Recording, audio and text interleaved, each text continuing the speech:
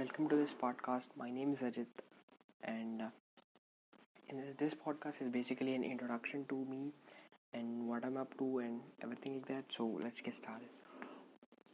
My, I'm studying engineering in Karnataka in the field of electronics, and as of now, I have my exams on July 25th, 21st,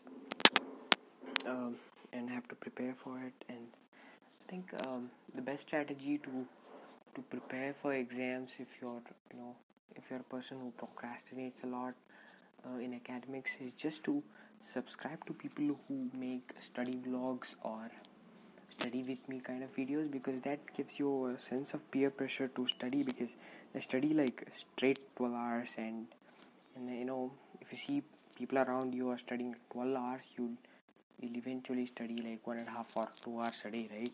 So this is my strategy, and I took this from Varun Maya from his first podcast, Zero, how to change yourself, like this. And this self-help content, I don't think so that helps me like willpower and productivity, Pomodoro technique.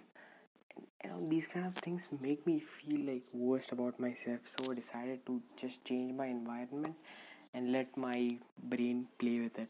So this is how I'm doing. So I actually wasted 2 years of my engineering just wondering what random things, and now I think I need to be serious from now.